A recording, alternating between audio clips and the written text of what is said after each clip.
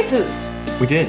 Yeah, we visited all 4 cities that our family members live in. Parents specifically. Parents specifically, because everyone is divorced and remarried, because we're a modern family. We're so modern. And yeah, we had 4 Christmases spread out over like 5 or 6 Christmases. We had 5 or 6 Christmases. Depending upon how you count it. That's a lot of Christmas. Oh my gosh, Gaurav, you have no idea. Also, none of them felt like Christmases, because none of them were on, or even really that close to Christmas eventually. One of them was on Christmas. One of them was on Christmas. Okay. I apologize. There's only one Christmas day anyway, so That's I don't true. know how else that's supposed to work. Listen, is it too much to ask for space and time to bend to my holiday spirit? Yeah, quadruple Christmas. I mean, you have you asked for that? Not in so many words. Well, maybe that's the problem. Gaurav, how was your holiday break? Wow. It was good. This was my first Christmas break since moving to LA that I've stayed in LA. Yeah. So usually I go home to Florida for the holidays to see my parents. I didn't this year, and I gotta say it's really quiet here. There's like nobody in town. It's really weird. It's because I nobody's wondered from that. here. Yeah. Everybody leaves, yeah. I've wondered that because we realized we'd never been in LA during Christmas time. Yeah. It's kind of nice. You could just go anywhere, get parking anywhere, and there's no lines in stores. Wow. It's kind of nice. Even at Ross? Even at Ross, especially at Ross. Wow, there's always lines at Ross. Oh my god. Yeah. Ross is horrible out here. Yeah. It's true. Well, that's enough pleasantries. Let's dive into the meat of this. What do you guys think? Yeah, I like it. Okay. We actually have a new sponsor this week. Again? Yes. It's become somewhat tricky to hang on to sponsors after they hear the episode that they sponsored. I don't know why. Yeah. They all tend to pull support after that. But no worries. I have a list. I'm working my way down, and I found a new sponsor for us this week. Doug Silvestri's Home PC Repair. Huh. Yeah. He's been in business since the 1970s. Wow. Yeah, he's got a lot of hours logged. He's got a lot of years under his belt. He specializes in Apple IIe computers, which is a narrow field of focus. But with the resurgence of vintage technology and everyone's interest in, you've got your NES Classic, your SNES Classic, I imagine it won't be too long before people are buying an Apple IIe Classic, and Doug's going to be really hitting his stride again. So he's really banking on them doing that, and he wants to get the word out ahead of time so that people know where to bring their hipster computers. So if you are in need of some vintage computer repair, check out Doug Silvestri's Home PC Repair. If a person has an Apple IIe, they probably can't listen to podcasts. Yeah. So they probably will never get this message, just saying. Oh, well, everyone's got one in their garage or attic, though. Or in their, their uncle's garage or attic, or... I guess Doug assured me that most people's garages or attics in some dusty corner contains an Apple IIe computer. Fair. And Doug seemed like a guy who knew it was what he was talking about. We had some great conversations. Wow. He chipped in $50 for this. So, Wow. yeah. Thank Doug you. Silvestri, Home PC Repair. Thank you so much, Yeah, Doug. It was very nice of you. It was very nice of you. All right, well, let's get started. Yeah, so we are Experience Pointers, and we are a trio of RPG gamers and GMs who are discussing different aspects of gaming that hopefully you can utilize in your games. And I'm Megan. I'm Gaurav. And I'm Jordan. And today we are actually going to take what we consider the 4 core classes of D&D, really D&D, but other RPG systems, and we want to kind of break the mold and think about different ways that you could play a fighter as opposed to the standard meathead. And maybe you already do this, but this was something you found, Gaurav, right? That you found somewhere somebody talking about, and we thought it was kind of interesting, so we thought we would try that. That's right, the Core 4. Your old standbys. Everybody knows that's what they're called, the core 4. Uh-huh. Yep. That is It's a term. Universally received way of labeling them. That's your fighter, your wizard, your cleric, and your rogue. So it's really easy to kind of get stuck in the same ruts when you're creating a character of these established and well-loved and well-worn archetypes, but we're going to be talking about some different ways of approaching these sorts of characters today and see if we can't figure out some fun and interesting ways to break the molds and maybe add some pizzazz to your tired old fighter, wizard, rogue, or cleric. Well, I think we should start with fighter. Yeah, that sounds good to me. I want to start with fighter because when I first started playing D&D, Jordan you were running the game. Jordan was running the game. And you suggested that I play a fighter because it's one of the easiest characters to play. And so at first I was like, yeah, I just want to hit stuff and it's great. And that's what I played for a while.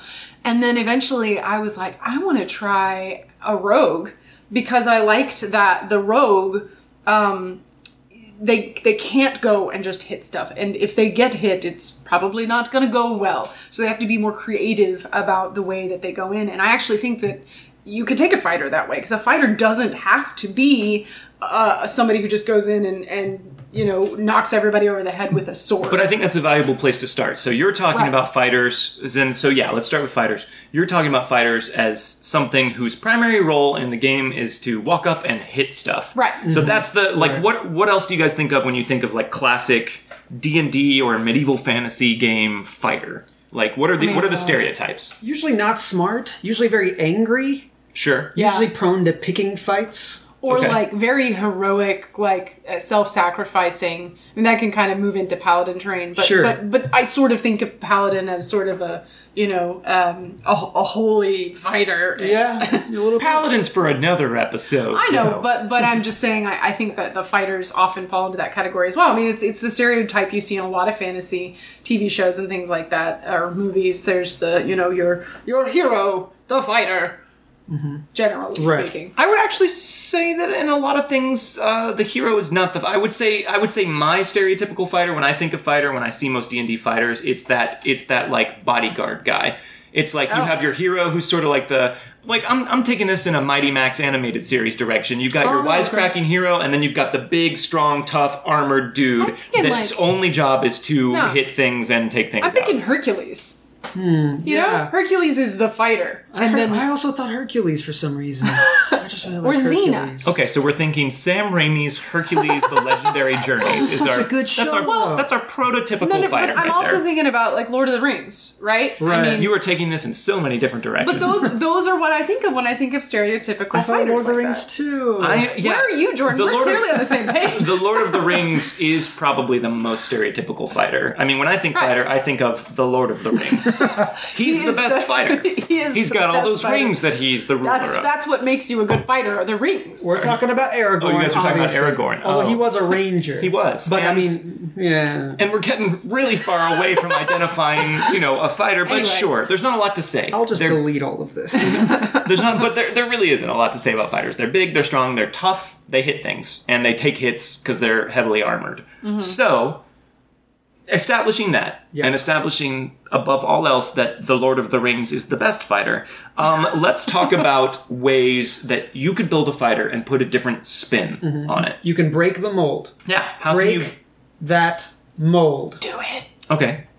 Am I starting with breaking the mold? I looked at you when I said it, so it's got to be you. Let's break that mold. Okay. So this one is not a huge departure from a stereotypical fighter. This is probably the second most common stereotype, but sometimes it's just as simple as looking one step further than what your first reaction is, and that would be the swashbuckling kind of Zorro-esque fighter.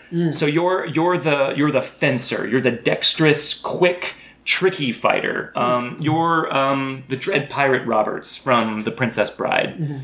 Maybe rather than pouring all of your ability points or stat points or whatever system you're playing into strength and constitution, you really focus on your dexterity. And then you focus on being quick and speccing your fighter to be sort of like a swashbuckling pirate who's going to distract or banter with your foes to throw them off guard while you make quick work of them with your very swift cutting blade.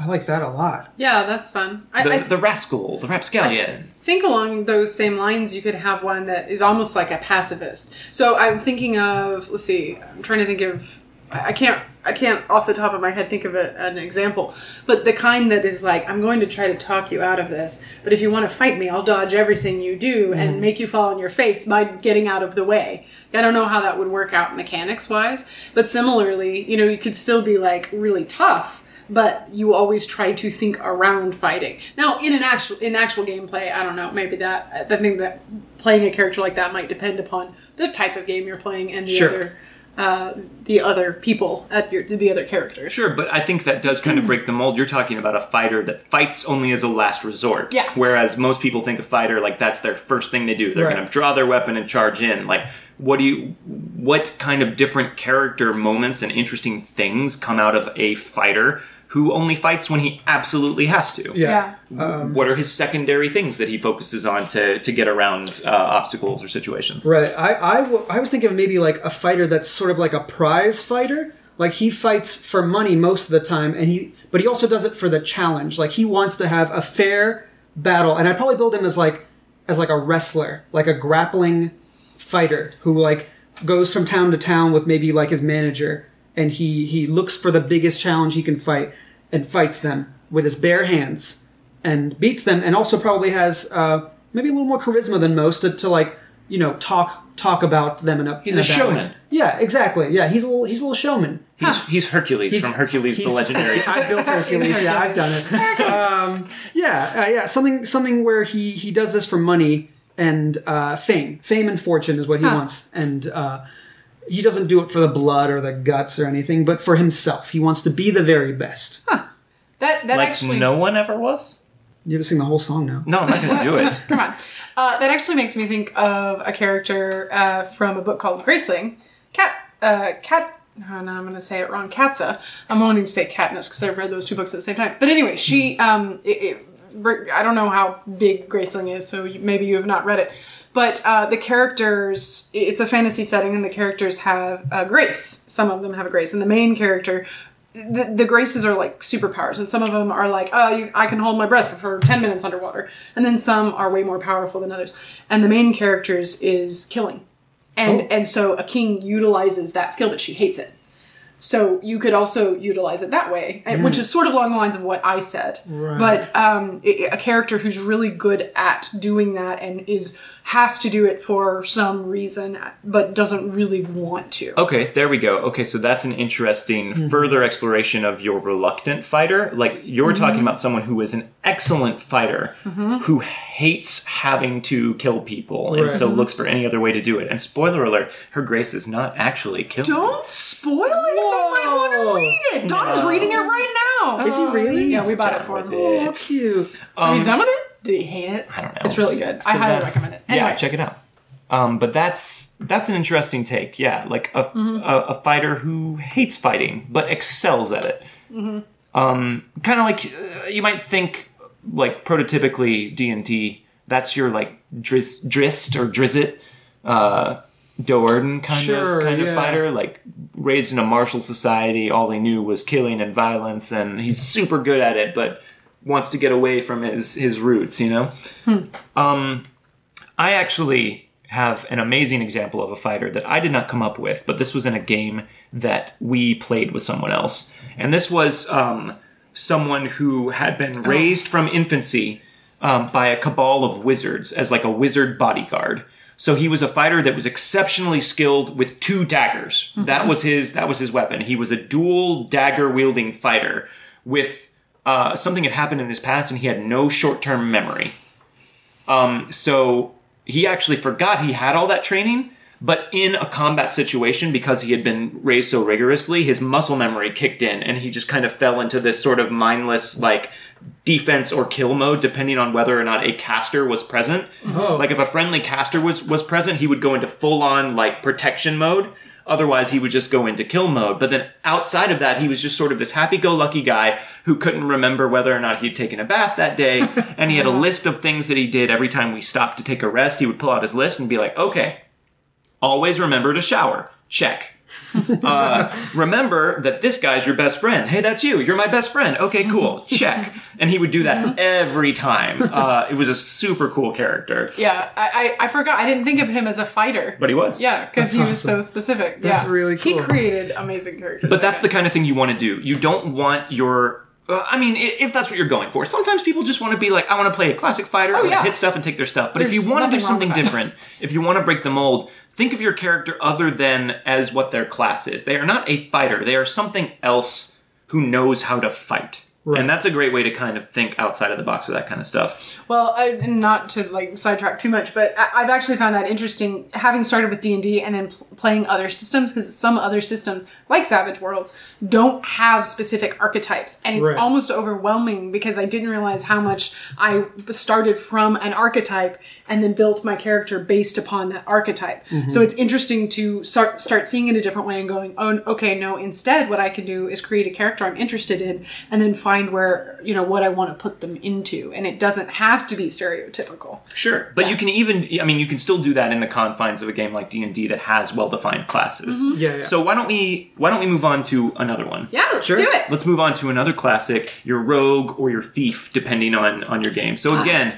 when you guys think rogue and thief, what kind of things, what's the stereotype? Well, going back to Hercules, I think... Stop going to Hercules. I don't know But I what do. you guys deal with. But I'm Bruce thinking... Campbell as the king of Yeah. thieves, Yeah. he is not, no. We're talking stereotypical thief. But I think of You think of okay. Bruce Campbell as the king of thieves? You know what? That was one of my first experiences with stuff like that. So yeah, kinda. I would argue that Bruce Campbell as King of Thieves is like not the typical Right, rogue. he is a non-stereotypical It's rogue. been a long time since I've watched the show. But so actually, the way I do think of rogues is like the charismatic talker who's going to steal stuff from you when you're not looking. Okay, that is one rogue stereotype. I would say, though, like going purely stereotypical for rogue, you've got your kind of lower class, sort of sneaky, skullduggery, assassin, trap disarmer, lock picker, backstabber. Chaotic, neutral, edgelord. Yeah, pickpocketer, exactly. Yeah, you've got a purely id-driven kleptomaniac. Yeah. Who sticks to the shadows and is rough and tumble. But that's and how I think course about it. around the edges. That is what I'm thinking of with charisma. With charisma. Well, see, I actually don't think that a super charismatic rogue is what most people think of as a stereotypical rogue. Sure, and maybe that's just... I would actually say needing a different- super charismatic rogue would be somewhat of a mold-breaking rogue. Interesting. In some respects. Some people play rogues that way. I mean, they've definitely, as each new edition of D&D has come out, I feel like they have taken a broader and broader approach to what constitutes a rogue, so that kind of stuff becomes more common. But I think most people think of the, like, I hide in the shadows, I stab people in the back, I disarm traps, I pick locks, and I steal stuff. So I forget which I feel like I don't remember if it was a particular system or a particular edition, but I just remember at some point, because rogue is my favorite class to play these days. Oh, in D&D. I know love that. rogues. Yes, they're my favorite. But What do you mean these days? It's been that way for like a decade. it has been a long time, hasn't it? You're not playing a rogue in our game. Yeah, you already have a rogue. Why can't we have two? You have one that breaks Because the I'm not Oh, going to fight with Havana over who's roguing. Megan hates it when more than one person at a table also has that. the same class. Oh. Oh, she hates Yeah. it. Well, I'm definitely going to be a huckster for the next season of Wildcard. Oh, I will strangle you. Anyway, yeah. So, but I remember picking my specific focus as a rogue. So it was like, do you want to be a pickpocketing rogue or do you want to be a trap? What's the word I'm looking for? Disarming. I was like, trap solving. That's not right. Trap solving, we'll take it. rogue.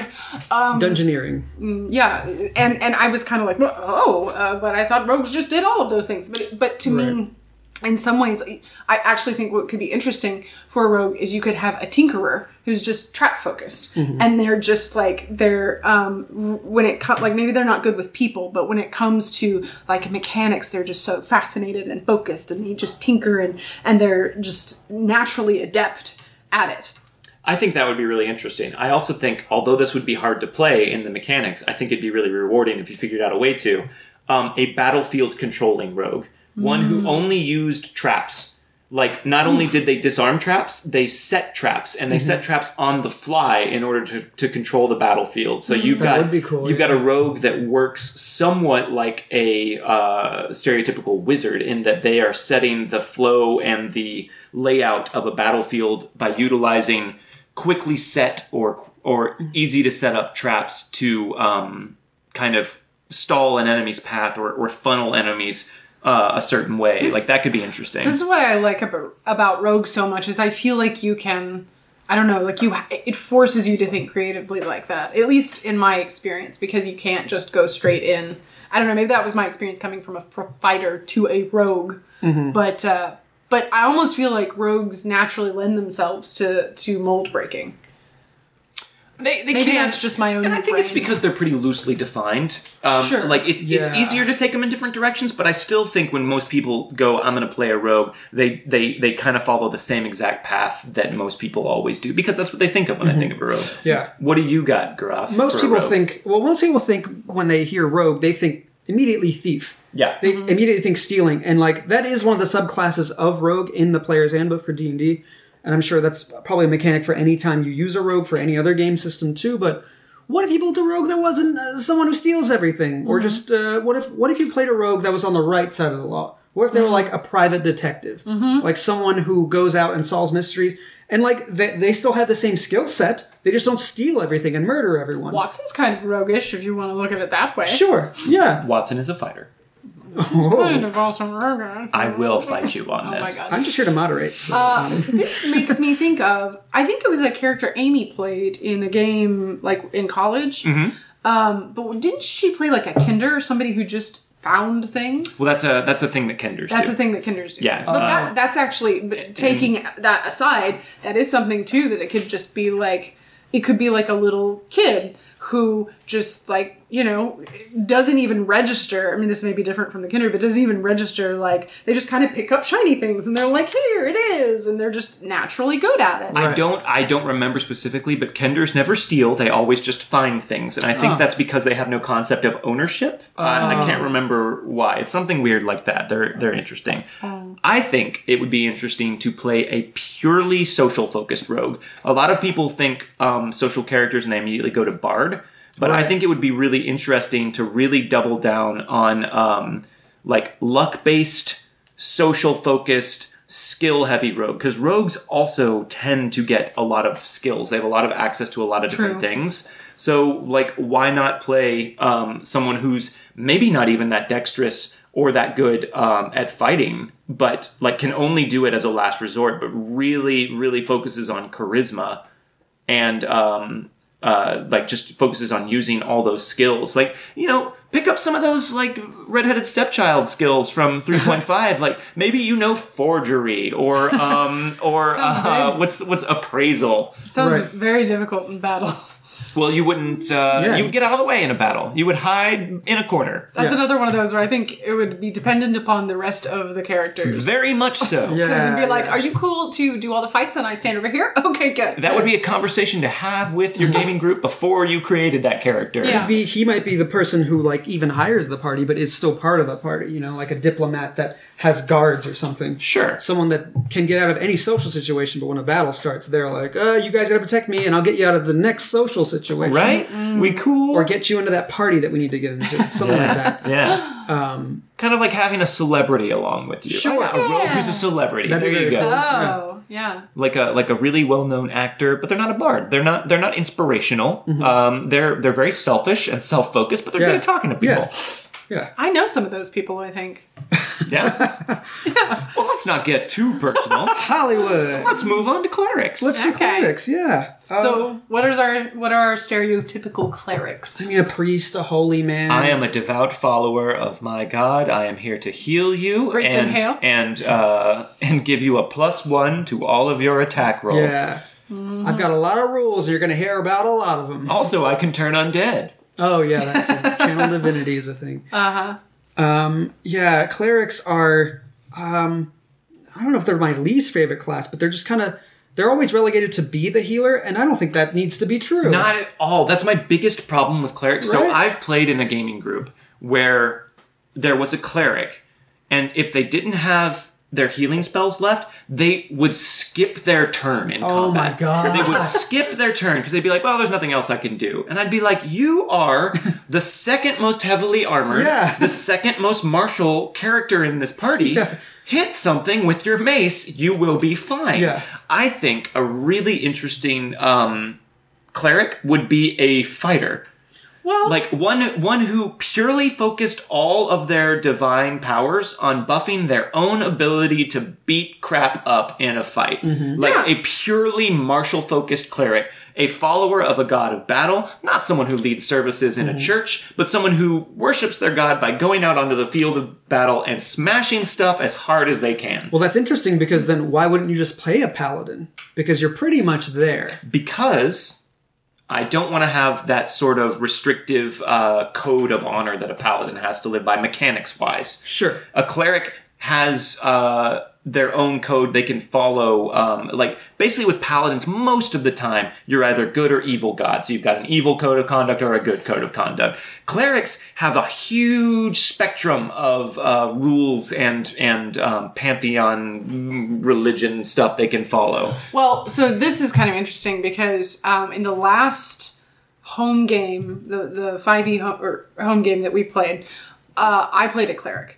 And I'd never played one before because they seemed horribly boring to me. And oh my gosh, you guys, another person at the We had table two clerics. also wanted to be a cleric. Which upset me. I was like, well, what is the point of me? So Megan almost burned our party down. yeah. So anyway, the other cleric did play a more stereotypical cleric. And so I was like, well, what can I do? And I built a dragonborn cleric, and I'm trying to remember all the aspects of her, but I'm pretty sure that she was more martial focused. She followed the god of thunder, and you chose to focus. You chose to make her an offensive caster Yeah. instead of a healer, Yeah. because the other cleric was a standard like healy, blessy cleric, and you were like, I'm gonna call down lightning. So I made her a more aggressive cleric who apparently ended up wearing wigs. But that's a different story, I suppose. So anyway. Yeah, another reason I don't really like clerics, I know we're not talking about why we do or don't like these classes, but clerics are kind of OP in the game, actually, in 5e. Like you said, they have the highest, or like almost second highest AC most of the time, and they're pretty good at close combat. They're also good at decent at ranged combat, and they have health to spare, so like they're actually pretty OP most of the time. And I like playing characters that aren't OP. Go me! Well, then how would you build a non-OP cleric to I would break the mold, Gruff? How would I build a non-OP cleric? What about a super minor god? Like a god of something super specific. Ooh, Okay, hold on. Should No, I no, yeah, ruin go for this? it. You're going- I'm gonna take your slot real quick. go for it. What about a god of useless magical items?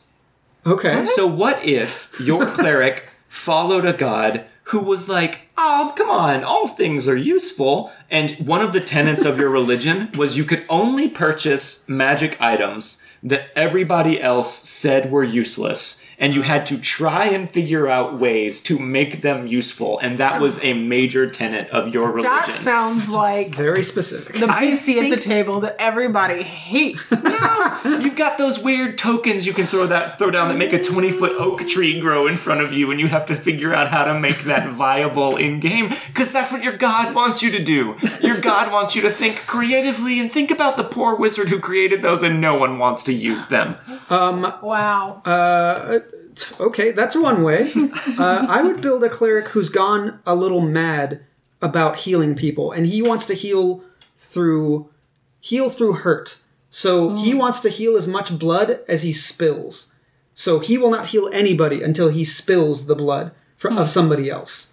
Like that's his tenet is like So you're a Balance. perfect balance. yeah. Yeah, that's kinda cool. One who like, but it's like everybody realized like that's not right. Like you can heal this person who's dying and sick. He's like, no, I will not. Blood needs to be spilled. Blood for blood. That's how I play one. That's pretty interesting. Cool. Yeah. Playing like a mad old dude. Yeah. Mad isn't crazy, not angry. You can But go sure. angry. You can be Probably both. both. You Yeah, can be he's both. both. Yeah. mad. What about you, Megan? Break the mold. Well, I mean, I kind of did with my wig-wearing dragonborn. Yeah, that's true. But, That's true. What else could you do? Well, I mean, I'm thinking of this because I've got wild cards on the brain currently, but you could have the reluctant cleric. Yeah. The one who's like, who for whatever reason has to do the bidding of this god, but is like always trying to work around it somehow, or is I just want to make shoes. yeah, yeah, something like that, Why have I been called into the service of a god of fire? right? Or who's whenever they don't do the right thing or they kind of go against the god who has to deal with the consequences of that. Something along those lines. So, yeah, I mean, I think there's... most people think clerics and they think like the sun god or the life god or something like that. There's a whole pantheon that they offer you up for clerics. Like, look at those and see what kind of person would follow a god like that, and let that be your lead for the kind of cleric you're going to play. You can do more than just be the party's Band-Aid dispenser. Yeah, there's all sorts of options. All right, now let's get to my favorite class, Wizard. Oh. Wizard! The best class. Oh, so you like reading the rule book then? I love reading rules. Oh my goodness. Well then, Gandalf! Gandalf, okay, sure. Gandalf is a pretty. Stereotypical. I think so. You think of a wizard, you think of an older guy. You think of a super smart guy, Bearded dude. Yeah, Pointy just hat. kind of frail, but has powerful magics that they can bring to their. No, we're talking about the stereotype. No, I am too! Oh my god. Are we going Hercules? No, actually, The Last Unicorn. You guys have seen this, right? I know you've seen it. No? Yeah, there's the weird, like, he's young though, but he's gonna grow up and be that old guy. Oh, so that's your like, secondary whatever. stereotype. Your clumsy apprentice wizard who things don't always go quite right for. And I didn't go Hercules. There was no Hercules this time. Is there a wizard in Hercules? I'm gonna say Callisto, but she was more in Xena. So yeah, that's your. I mean, everybody knows it. It's the graybeard, robe-wearing Gandalf. It's a Gandalf. Gandalf. Has some glasses. Get yourself a Gandalf for your party. Usually snobby. A little arrogant. Yeah, loves himself a potion to brew or something. Yeah.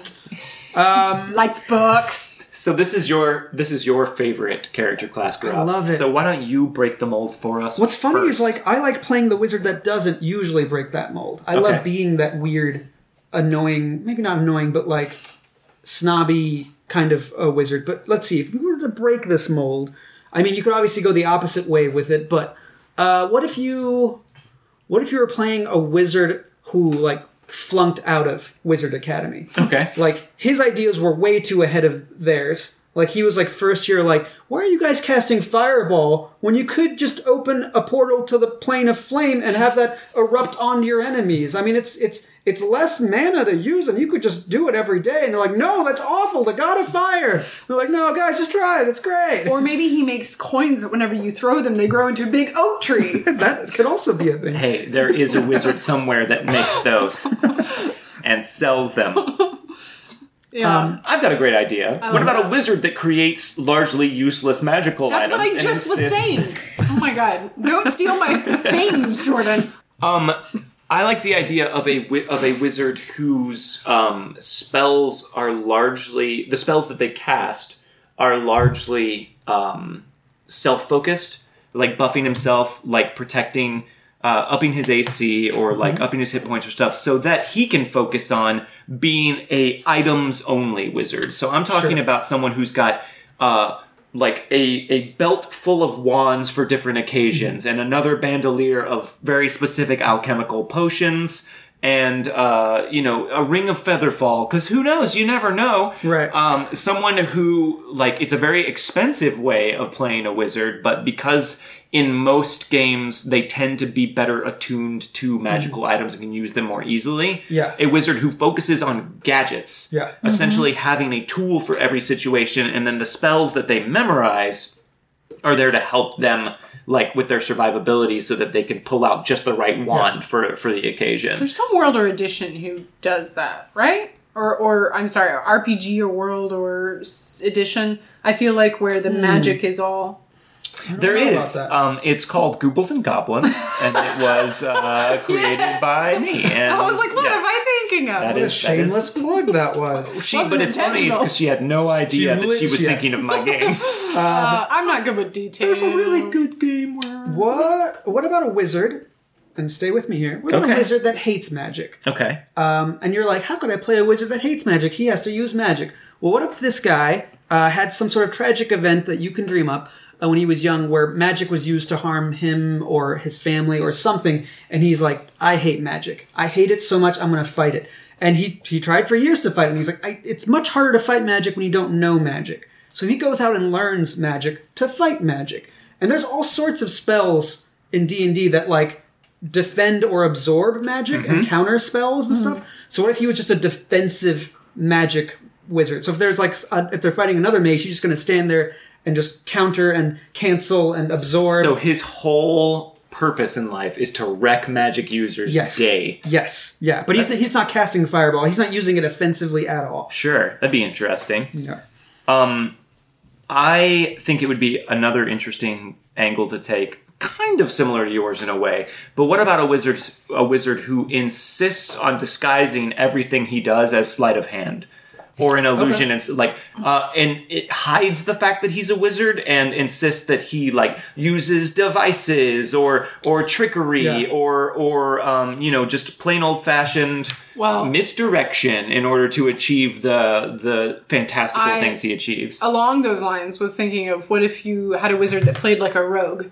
So you used, instead of using like tools, you used magic to pick locks or to disarm traps and things like that. That's actually something I was thinking about with another one of them, but almost like playing a cleric as a rogue, playing one stereotype as a different stereotype and adapting it for that. Or what about a wizard who only uses all of the least useful spells? Like, you guys, I have a soft spot in my heart for, there's so many years of D&D, so many books, so many editions, so many spells and magical items that you're like, why does this even exist?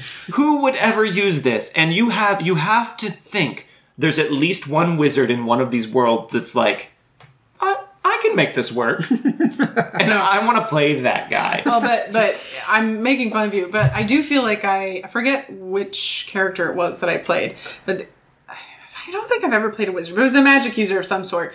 And in which I, had cantrips and things like that. And I was like, well, I want these random ones, like prestidigitation, so that I can figure out how to make it useful. I do have that interest. But having said that, once getting into actual battle and being like, all I can do is change the color of my eyes, then I might get a little frustrated. Yeah. Sure. But you have, as a wizard, you have many more spells than just prestidigitation. There's so many useless things you can do as a wizard. That's kind of my point. If I'm like, I can change the color of my eyes and I can make my hand a bird hand. Look at that. Look at that, everybody. But think about how awesome you would feel if you were able to win the day somehow by making your hand a bird hand. Well, that's one battle down. Let's see if I can do this again tomorrow. Nope. I mean, it's unrepeatable. That's my point. But think of how rewarding it would be to find those situations. That's what I'm saying. You are a wizard who lives for those rare occasions when you're like, oh my god, I know just the thing for this. Wow, what a crazy campaign that would be. I hope it is very long. Yeah. Oh, right. So I mean, I feel like those are some ways to sort of play around and change the core four there. Yeah, that's we've broken some molds, definitely. Yeah, and maybe next time we'll talk about some different classes. Yep. So, the secondary core four. Yeah. Which that is the term for them. Yep, everybody knows them by that term. We won't even bother. We won't even bother to spell out which ones we mean by that because everyone knows what we mean. They know which ones. Yep. Yeah. All right, guys. Is it time for the question of the Sode? All right. So today for the question of the Sode, yes, we have this is on the RPG Reddit, and the title of this is Tales of the Homebrew. So this guy says, "Hey guys, I'm building a homebrew system for some of my friends that simplifies a lot of tabletop mechanics because they are fairly new to tabletop and role playing in general." As I'm building, I'm wondering if I'm doing okay, so I was going to post a quick thread and hear everyone's opinion. What are some good things that you've seen come out of a homebrew, and what are some bad ones that I should avoid? So right off the bat, I would say this guy is definitely on the right track because he's trying to make things easier. I would say the biggest pitfall that I have observed in homebrews is that people go specific instead of generic. Rather than coming up with some sort of mechanic that can govern a wide array of systems, they'll go, oh, I need a specific mechanic for each one of these systems, and it has to be different. Right. And they end up just falling down this rabbit hole of making everything so overly complex that the system becomes completely unwieldy, unbalanced. It's hard to fix it. It's hard to use it. I think it's almost always better to go generic. Well, okay, so here's my question actually along those lines. So what is different between going, I'm going to create a new RPG and a homebrew? Where's the line? What makes those two different? Well, typically a homebrew would be taking an existing RPG and kind of... adapting it, right? Changing it to suit your needs. So then, having said that, I guess somebody could have, but I can't imagine someone going, this system is not complicated enough. I'm going to make a homebrew to make it more complicated. It's usually simpler, I would imagine. Most of the time. You can go the other way, yeah. But what I'm saying based upon that is if that is generally what you're doing when you're homebrewing, then yes, you should pretty much always be trying to simplify. So yes, a lot of people do, just by nature, homebrew rules that simplify the system. I do know from having done reading on the internet that there are people who do homebrew by adding complication into games, and they'll typically start with a game that has less crunch and add crunch to it. I'm a big fan of Roll for Shoes, as I believe we've talked about on here, which is one of the simplest role-playing games there is. I have found instances online where people have homebrewed and adapted it so heavily that it might as well be a medium crunch game. And that's hard work. Sure, that feels like the exception, to be honest, though. It is, but there are, you got to think about the fact that in the world of RPG gamers, everybody wants different things. Sure. There are some things that are almost universal wants for gamers, but then there's always somebody who's like, no, I hate things like that. I prefer it the opposite way. I mean, as an example, there are people who play Shadowrun. Yeah. Go figure. Yeah.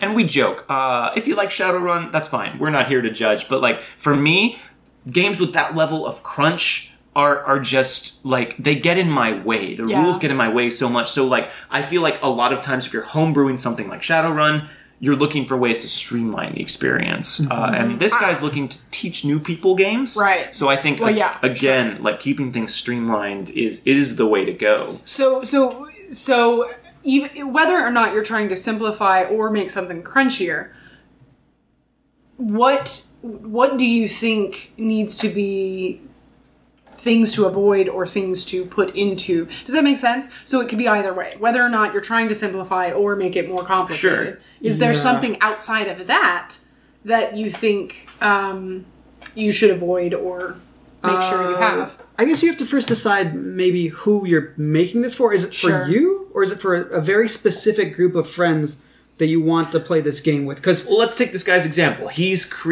trying to homebrew a game to teach new players to RPG games who have very little experience. So he's wanting a beginner-friendly thing. So he's identified his audience, and that is very important. I totally agree with you, Gruff. Right. Yeah. So moving off of that, so if he's teaching people D&D, you would want to simplify. I mean, the starter set does this in a nice way, but if you want to go even simpler for someone who's never touched dice or seen dice, you want to go with sort of almost like an improv scene to start with. Just don't even put dice on the table. Just be like, you're sitting somewhere in a tavern, and someone walks up to you and says this. What do you do? And it's like, what can I do? And just see where it goes from there. See how much they want to play along and understand that they can do anything, but that things have consequences. You can't just walk around killing everybody. There's consequences to your actions, and that's the biggest thing about RPGs. That's, I think, why we like them so much, is that they bring you into a world where you can do things and there are consequences. Or sometimes if you can maybe forego those consequences because you're powerful enough. Yeah. But that's how I'd start. So just the simplest way possible to get them into role-playing at first. That makes sense. Yeah, I definitely think that along those lines, that taking this particular example of introducing someone, that you want to, because you take a look at one of those books and you're like, that's a game? Okay, I'm probably never going to play that because those are the rules. For those of you who aren't here, Megan is gesturing at a nearby D&D 5e player's handbook. I am, but still, they know what I'm talking. These guys know what these books look like.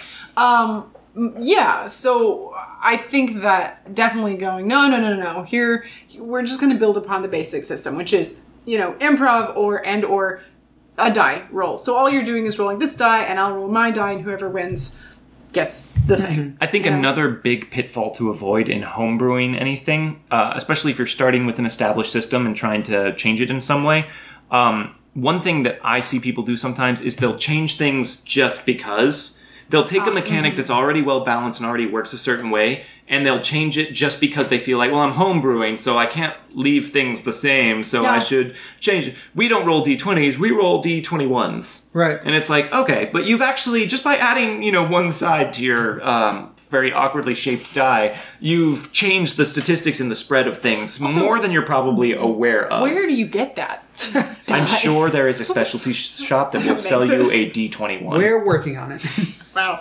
Yeah, so that makes close. sense. I do think, I think that's maybe that's the core thing, is don't overthink it. Yeah. Mm-hmm, That's definitely. When I've had experience with homebrews before, that was the biggest thing that I saw. And I totally see how that happens. It would be so easy to overthink it, because much like you said, like, well, I need to change this. If it's a homebrew, it all needs to change. But I think the idea is, this element is not working for me and I want to make it better for me. But that element's fine, or whatever. You're trying to take, in my mind, you're trying to take the pieces that you like and adjusting the pieces that you don't, or getting rid of this or adding that or whatever. Yeah. Yeah. So good luck to you, RPG Redditor, who is homebrewing. I hope that it's going well for you, and I hope your friends enjoy the work you're putting into it. Yeah. I wish he actually listened to us, because I'd love to see it after the... Right? Yeah. Maybe he does. Well, actually, I mean, along those lines, if you have ever homebrewed or you've had any experience with it, tell us about it. We'd love to hear about it, because it is kind of interesting to see. I mean, I have never created a homebrew. Jordan has created an RPG system. Have you ever done a homebrew or anything? I have. Like I made an RPG based on Magic the Gathering. Yeah, that's cool. it's really cool. Yeah, I was really proud of it. We should post a link to that in the show notes so people can check it out. Oh, yeah, I think people would like to see what you did with that, Gruff. Yeah. So since I don't have that kind of experience, I'd love to hear if anyone listening has had the experience of creating a homebrew, and like how did it work, or what did you do, and what are your thoughts? But it's super fun from the time that I did it, and I'm sure you can say that too. But I loved doing it, just getting feedback from my players and just building it over the course of like 6 months. It was so much fun. I had a blast doing it. That's interesting. Yeah, so if you have experience with homebrewing or you have a story to share about it, hit us up on Twitter at EXPPointersPod and let us know how it went. Yeah. Cool. Okay, guys, that's the show, and until next time, let's go! This podcast has been a Saving Throw production. You can connect with us on Twitter at EXPPointersPod, and you can follow each of the hosts on Twitter at the respective handles. Jordan is at Jordan Callerman, Megan is at Megan Caves, and Gaurav is at DoubleGXG. You can also watch us streaming RPGs and more at the Saving Throw Twitch channel, twitch.tv/SavingThrowShow. If you want to listen to new episodes of this podcast early, consider becoming a Saving Throw Patreon backer. Patrons at the $10 and up level can listen to new episodes a week early. You can also help us out by rating, reviewing, and subscribing to this podcast on iTunes or wherever you found it to get the word out. Thanks for listening.